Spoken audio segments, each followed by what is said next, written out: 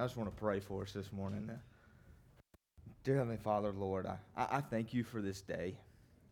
I thank you for the opportunity that we're given as Americans to freely choose to come to your house on a Sunday morning and to worship you, God. I thank you for that. I thank you for the opportunity to declare that you are God and to worship you for that fact, God. I pray that you be with us as we open up your word, God, that your message would be proclaimed and that you would be shown glory. In your name I pray. Amen. A few weeks ago, when I filled in and preached, I told you I love the Minor Prophets. I just love those books. The jobs of the prophets was to proclaim God's message to his people. And most of the prophets are calling his people to return, to repent. And if you recall from a few weeks ago, I said the minor prophets are called the minor prophets, or the book of the 12. And they do that not because they're not as significant, but because they're much smaller in size, and that they're the last 12 books of the Old Testament. And most of those prophets were written in Hebrew poetry, with more of an emphasis of God speaking through his prophets to his people. And most of those minor prophets used oracles to proclaim God's word. And the minor prophet we're looking at today, though, is a lot different and goes about it in a completely different style.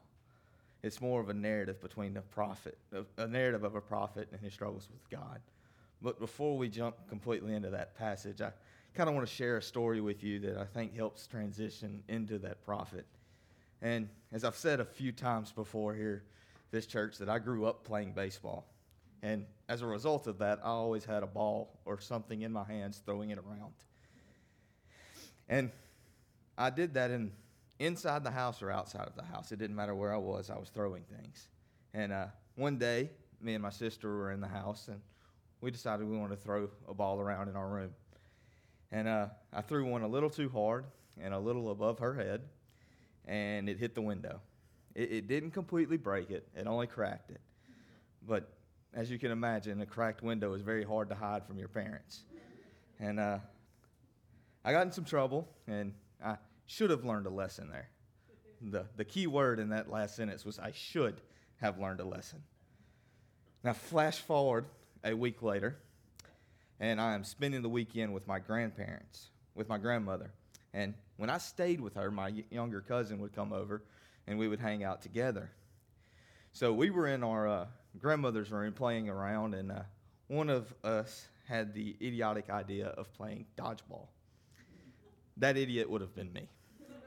So we were not playing dodgeball with a ball either. We were playing with a stuffed car. It was a stuffed animal, essentially, from the movie Cars. It was, if you've watched it, it was Sally from the movie. And it was rather large, and we were throwing it, and we were having a great time. And out of the blue, my cousin decided to try something new to try to get me out. Instead of just throwing it at me, he threw it at the ceiling, trying to make it bounce off the ceiling to hit me. Well, he was not very accurate.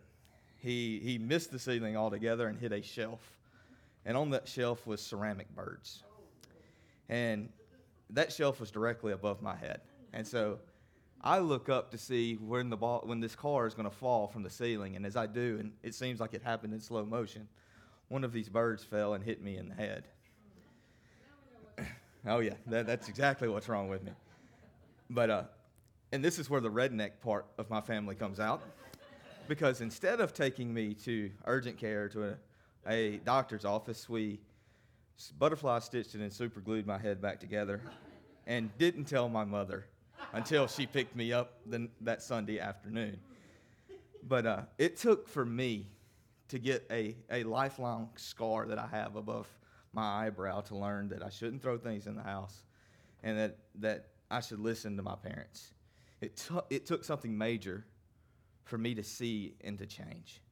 And today, the passage we're looking at, it took something major to see and to have a change and to learn a lesson the hard way. And if you haven't guessed it, we're looking at Jonah this morning. And I love the book of Jonah because obviously I can relate from the story I just shared with you. And Jonah, he sees Nineveh, the people that God has proclaimed him to go preach a message to, as an evil group of people who are corrupt and wicked and deserving of punishment. He sees this immoral place and this group of people that God has called him to preach against because of their wickedness, and he didn't want to go. I think all of us can relate to seeing the immoral things and not wanting to do anything about it. That Jonah, I mean, that's some hard stuff to call out, and we don't want to have our toes stepped on. And when we see that moral decay, though, in our world, we have a choice of how we can respond to it. We can either join in, we can have a positive response to it, or we can have a negative response to it. We have to make the choice of how we respond. No matter what our response, though, I know for a fact that we serve a powerful God. He's always in control. He always knows what is going on. And God uses all human events, whether good or bad, to bring glory to him. He always finds a way in those events to extend an invitation to join his team. He leaves it up to us to choose. And Jonah, he struggled with that choice. He has this debate with himself on rather should he be faithful to God and have a positive response, or to be disobedient and have a negative response. And he chooses disobedience, which leads to him ending up in the belly of the fish. And this isn't just some fish story. It isn't just some fairy tale. This is a story that many unbelievers like to use to illegitimize Christianity. Many say it's impossible for a man to survive in the belly of a fish for 3 whole days. I've heard many Christians over my life argue that it is possible, but even they were a little skeptical in their explanations. This account, though, is not something that we can merely explain, because it's a miracle from God that brings glory in Jonah's shortcomings. It's not our jobs as believers to explain that, only to embrace it and see God's glory. And if you struggle to believe that miracle, I hate to be the bearer of bad news, but if you look any farther in Scripture, you're going to find much harder miracles to believe, especially some of the ones that Jesus performed. And with Jesus in mind, I want to read Matthew chapter 12, verses 39 through 41. He answered, "A wicked and adulterous generation asks for a sign, but none will be given it except the sign of the prophet Jonah. For as Jonah was 3 days and 3 nights in the belly of a huge fish, so the Son of Man will be 3 days and 3 nights in the heart of the earth. The men of Nineveh will stand up at the judgment with this generation and condemn it, for they repented at the preaching of Jonah. And now something greater than Jonah is here." And that points to a miracle that is unexplainable in our terms. How a man died on a cross, was placed in the ground and laid in a tomb for 3 days and rose again. And that miracle, that ultimately brought so much glory to God. Just this morning, just a few moments ago, we marveled and remembered the ultimate miracle in our time in communion. We celebrate the fact that we had a God who had a plan. We celebrate the fact that we have a God who is in control. And we celebrated that we have a God who can perform some mighty miracles.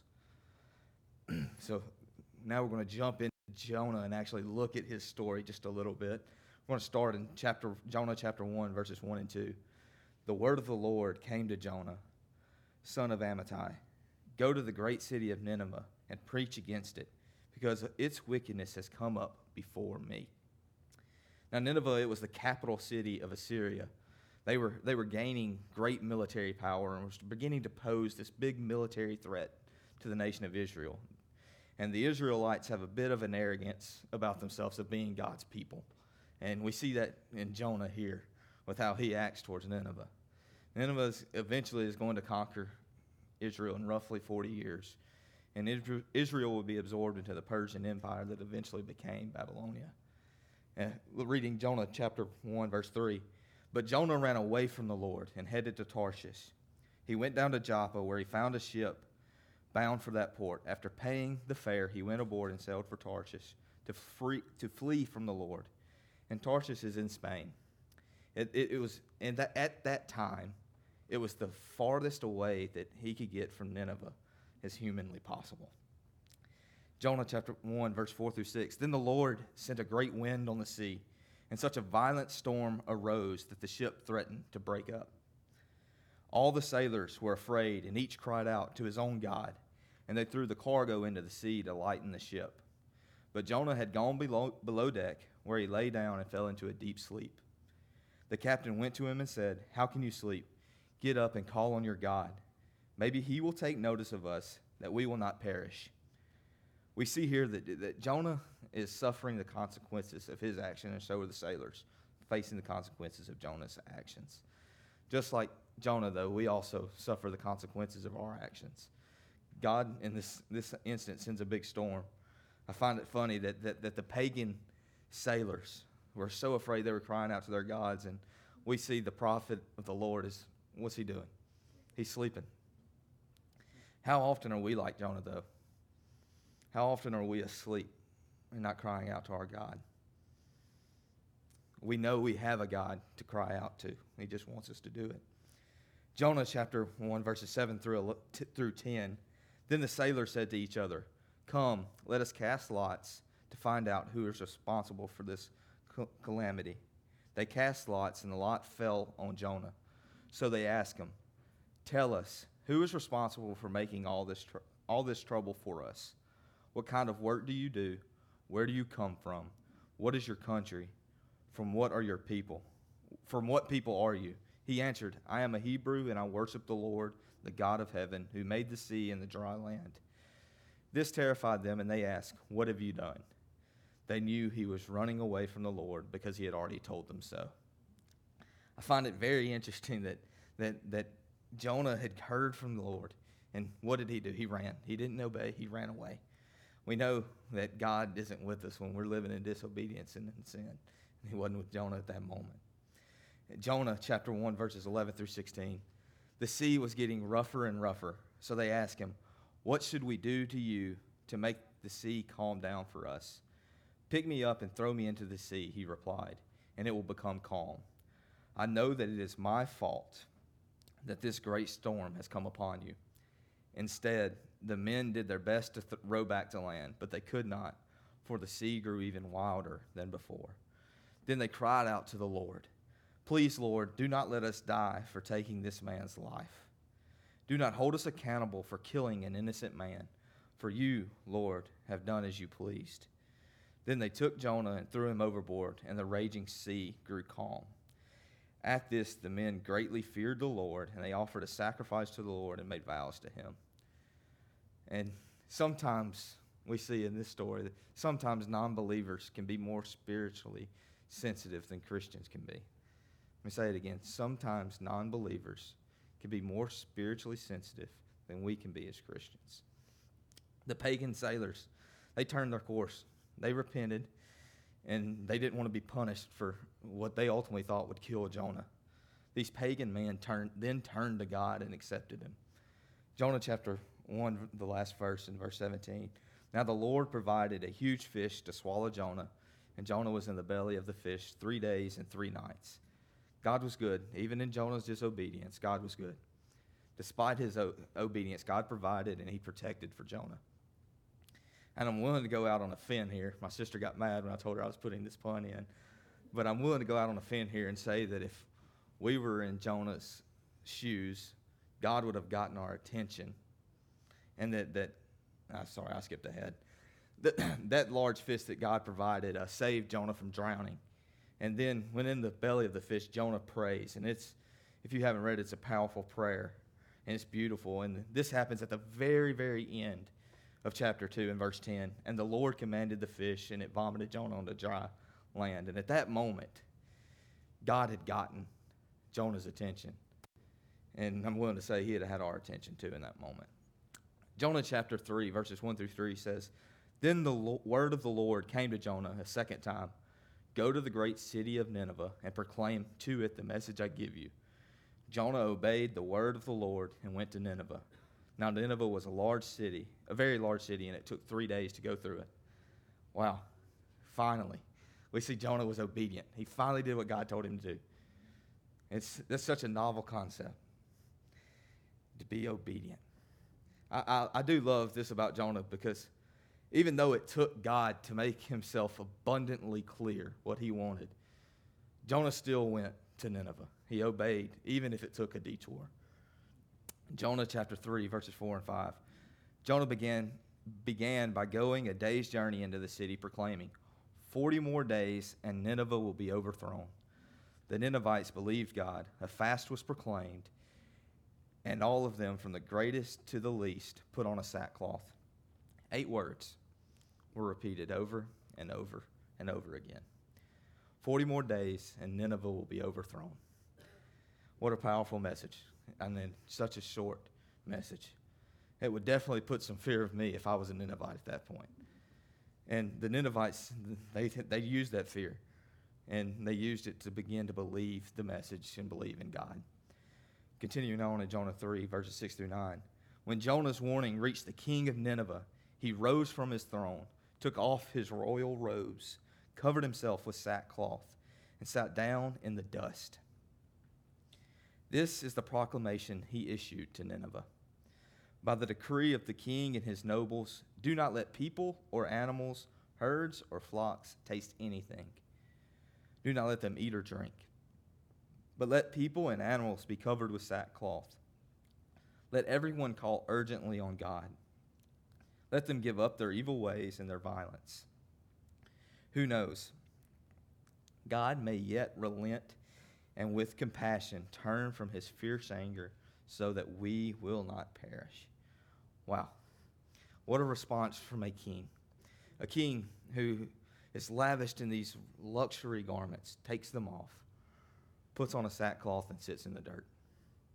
He proclaimed to the people that he was ruling, hey, do the same. And to give up this wicked lifestyle that you're living and the violence that you have and call on God. What a scene. What a complete heart change. I think it's one of the most beautiful revival scenes in all of Scripture. Jonah chapter 3, verse 10. When God saw what they did and how they turned from their evil ways, he relented and did not bring on them the destruction he had threatened. What a moment. God, he saw repentance. He saw that heart change. He saw a shift in behavior. God saw all of this, and he showed his compassion. I know for me, and I'm sure Jeff would agree, if we preached a message like Jonah and saw the reaction that Jonah got from the Ninevites, we would have been overjoyed at what God was doing in the people. And at the sight of a message that hit home, and it led to change. You would think Jonah would have had a similar thought process, but that isn't the case. Jonah chapter 4, verses 1 through 3. But to Jonah this seemed very wrong, and he became angry. He prayed to the Lord, "Isn't this what I said, Lord, when I was still at home? That is what I tried to forestall by fleeing to Tarshish. I knew that you are a gracious and compassionate God, slow to anger and abounding in love, a God who relents from sending calamity. Now, Lord, take away my life, for it is better for me to die than to live." It was better in Jonah's eyes to die than to live if the Ninevites were forgiven. Jonah fled because he knew eventually that it would lead to repentance and that the Ninevites would be forgiven and not punished. And that's not what he wanted. He wanted to see them punished for their actions and their sin. Jonah chapter 4, verses 4 through 5. But the Lord replied, "Is it right for you to be angry?" Jonah had gone out and sat down at a place east of the city. There he made himself a shelter, sat in its shade, and waited to see what would happen to the city. Jonah had left, and even though he knew punishment wasn't coming, he went to try to see a fireworks show. He wanted to see God's wrath come down because that's what he believed was what should have happened and it should be intended for Nineveh. Jonah chapter 4, verses 6 through 11. Then the Lord had provided a leafy plant and made it grow up over Jonah to give shade for his head, to ease his discomfort. And Jonah was very happy about the plant. But at dawn the next day, God provided a worm which chewed the plant so that it withered. When the sun rose, God provided a scorching east wind, and the sun blazed on Jonah's head so that he grew faint. He wanted to die and said, "It would be better for me to die than to live." But God said to Jonah, "Is it right for you to be angry about the plant?" "It is," he said, "and I'm so angry I wish I were dead." But the Lord said, "You have been concerned about this plant, though you did not tend to it or make it grow. It sprang up overnight and died overnight. And should I not have concern for the great city of Nineveh, in which there are more than 120,000 people who cannot tell their right hand from their left, and also many animals. God here, he's providing for Jonah, gives him some shade to stay out of the heat, and then takes it away. And Jonah's angry that he lost the plant that had given him some shade and some coolness. God questions Jonah, asking, should he not care for Nineveh, who's so much greater than that one little plant? Jonah is so selfish here. He's wallowing in his self-pity. And that is it. That's how the book of Jonah ends. So what? What do we take as believers from Jonah? Jonah in this story could care less about people, about the Ninevites. And God is saying the whole time to him and to the people, hey, I care. I love these people. And I think that with that in mind, we can take two lessons away from Jonah. The first is that we should see those who are different from us as how God sees them, as people he wants to forgive. I can say this, there's no person alike. There isn't. I'm different than you, you're different than me, we're all different. And man, church, as people, we love to find some differences. We find differences in everything that we can. And sometimes when we find those differences, it makes us think less of people.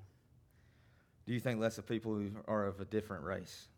Or think less of people who are alcoholics? Do you think less of people who live their lives lawlessly? Do you think less of people who have different political views? Do you think less of people who live differently than us? If you think less of those people, I challenge you to be different. I challenge you to find ways to love on those people and to forgive them, because that's exactly what God wants. It's exactly what he's done. God sees them as his children, and he wants them to be forgiven of their sins. 2 Peter chapter 3, verse 9 says, "The Lord is not slow in keeping his promise, as some understand slowness. Instead, he is patient with you, not wanting anyone to perish, but everyone to come to repentance." God doesn't want anybody to face his wrath. It's the reason he sent Jesus. He wants everyone to come to repentance and to be with him. And he wants everyone to be spared and saved, just as Nineveh was. The second lesson we can learn from Jonah is we should see ourselves as how God sees us. He sees us as his children, but he sees us as sinners too. I'm a sinner in need of repentance. Jeff's a sinner in need of repentance. You are a sinner in need of repentance. Jonah was a sinner in need of repentance. The pagan sailors were sinners in need of repentance. It took a storm for the sailors to realize it. It took Jonah being swallowed by a fish to realize it. What's it going to take for you? And Jonah, God was pursuing Jonah and wanting him to repent just as much as he wanted Nineveh to repent. And he's doing the same for us. He's pursuing me and you, wanting us to repent. The question is, will you? I know a couple of weeks ago when I preached on Hosea, the whole sermon and really the whole book of Hosea is a call to repent, to return to God. And church, that's something we're called as believers to do, to return, to repent. Are you running from God today? Are you hiding sin from God today? Are you willing to repent? Are you willing to die to yourself? Are you willing to surrender to God? And if you're reading with us in our Bible reading plan, you know we're about halfway through. And it keeps pointing back to one big thing: surrender. And I want to close with this question. Are you this morning surrendered to God? Would you pray with me?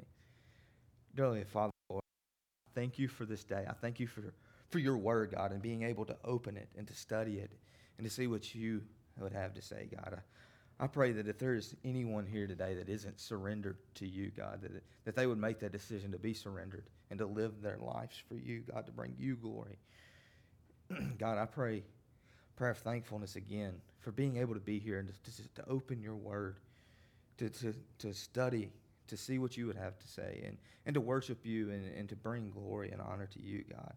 Pray all of these things in your Son's name. Amen.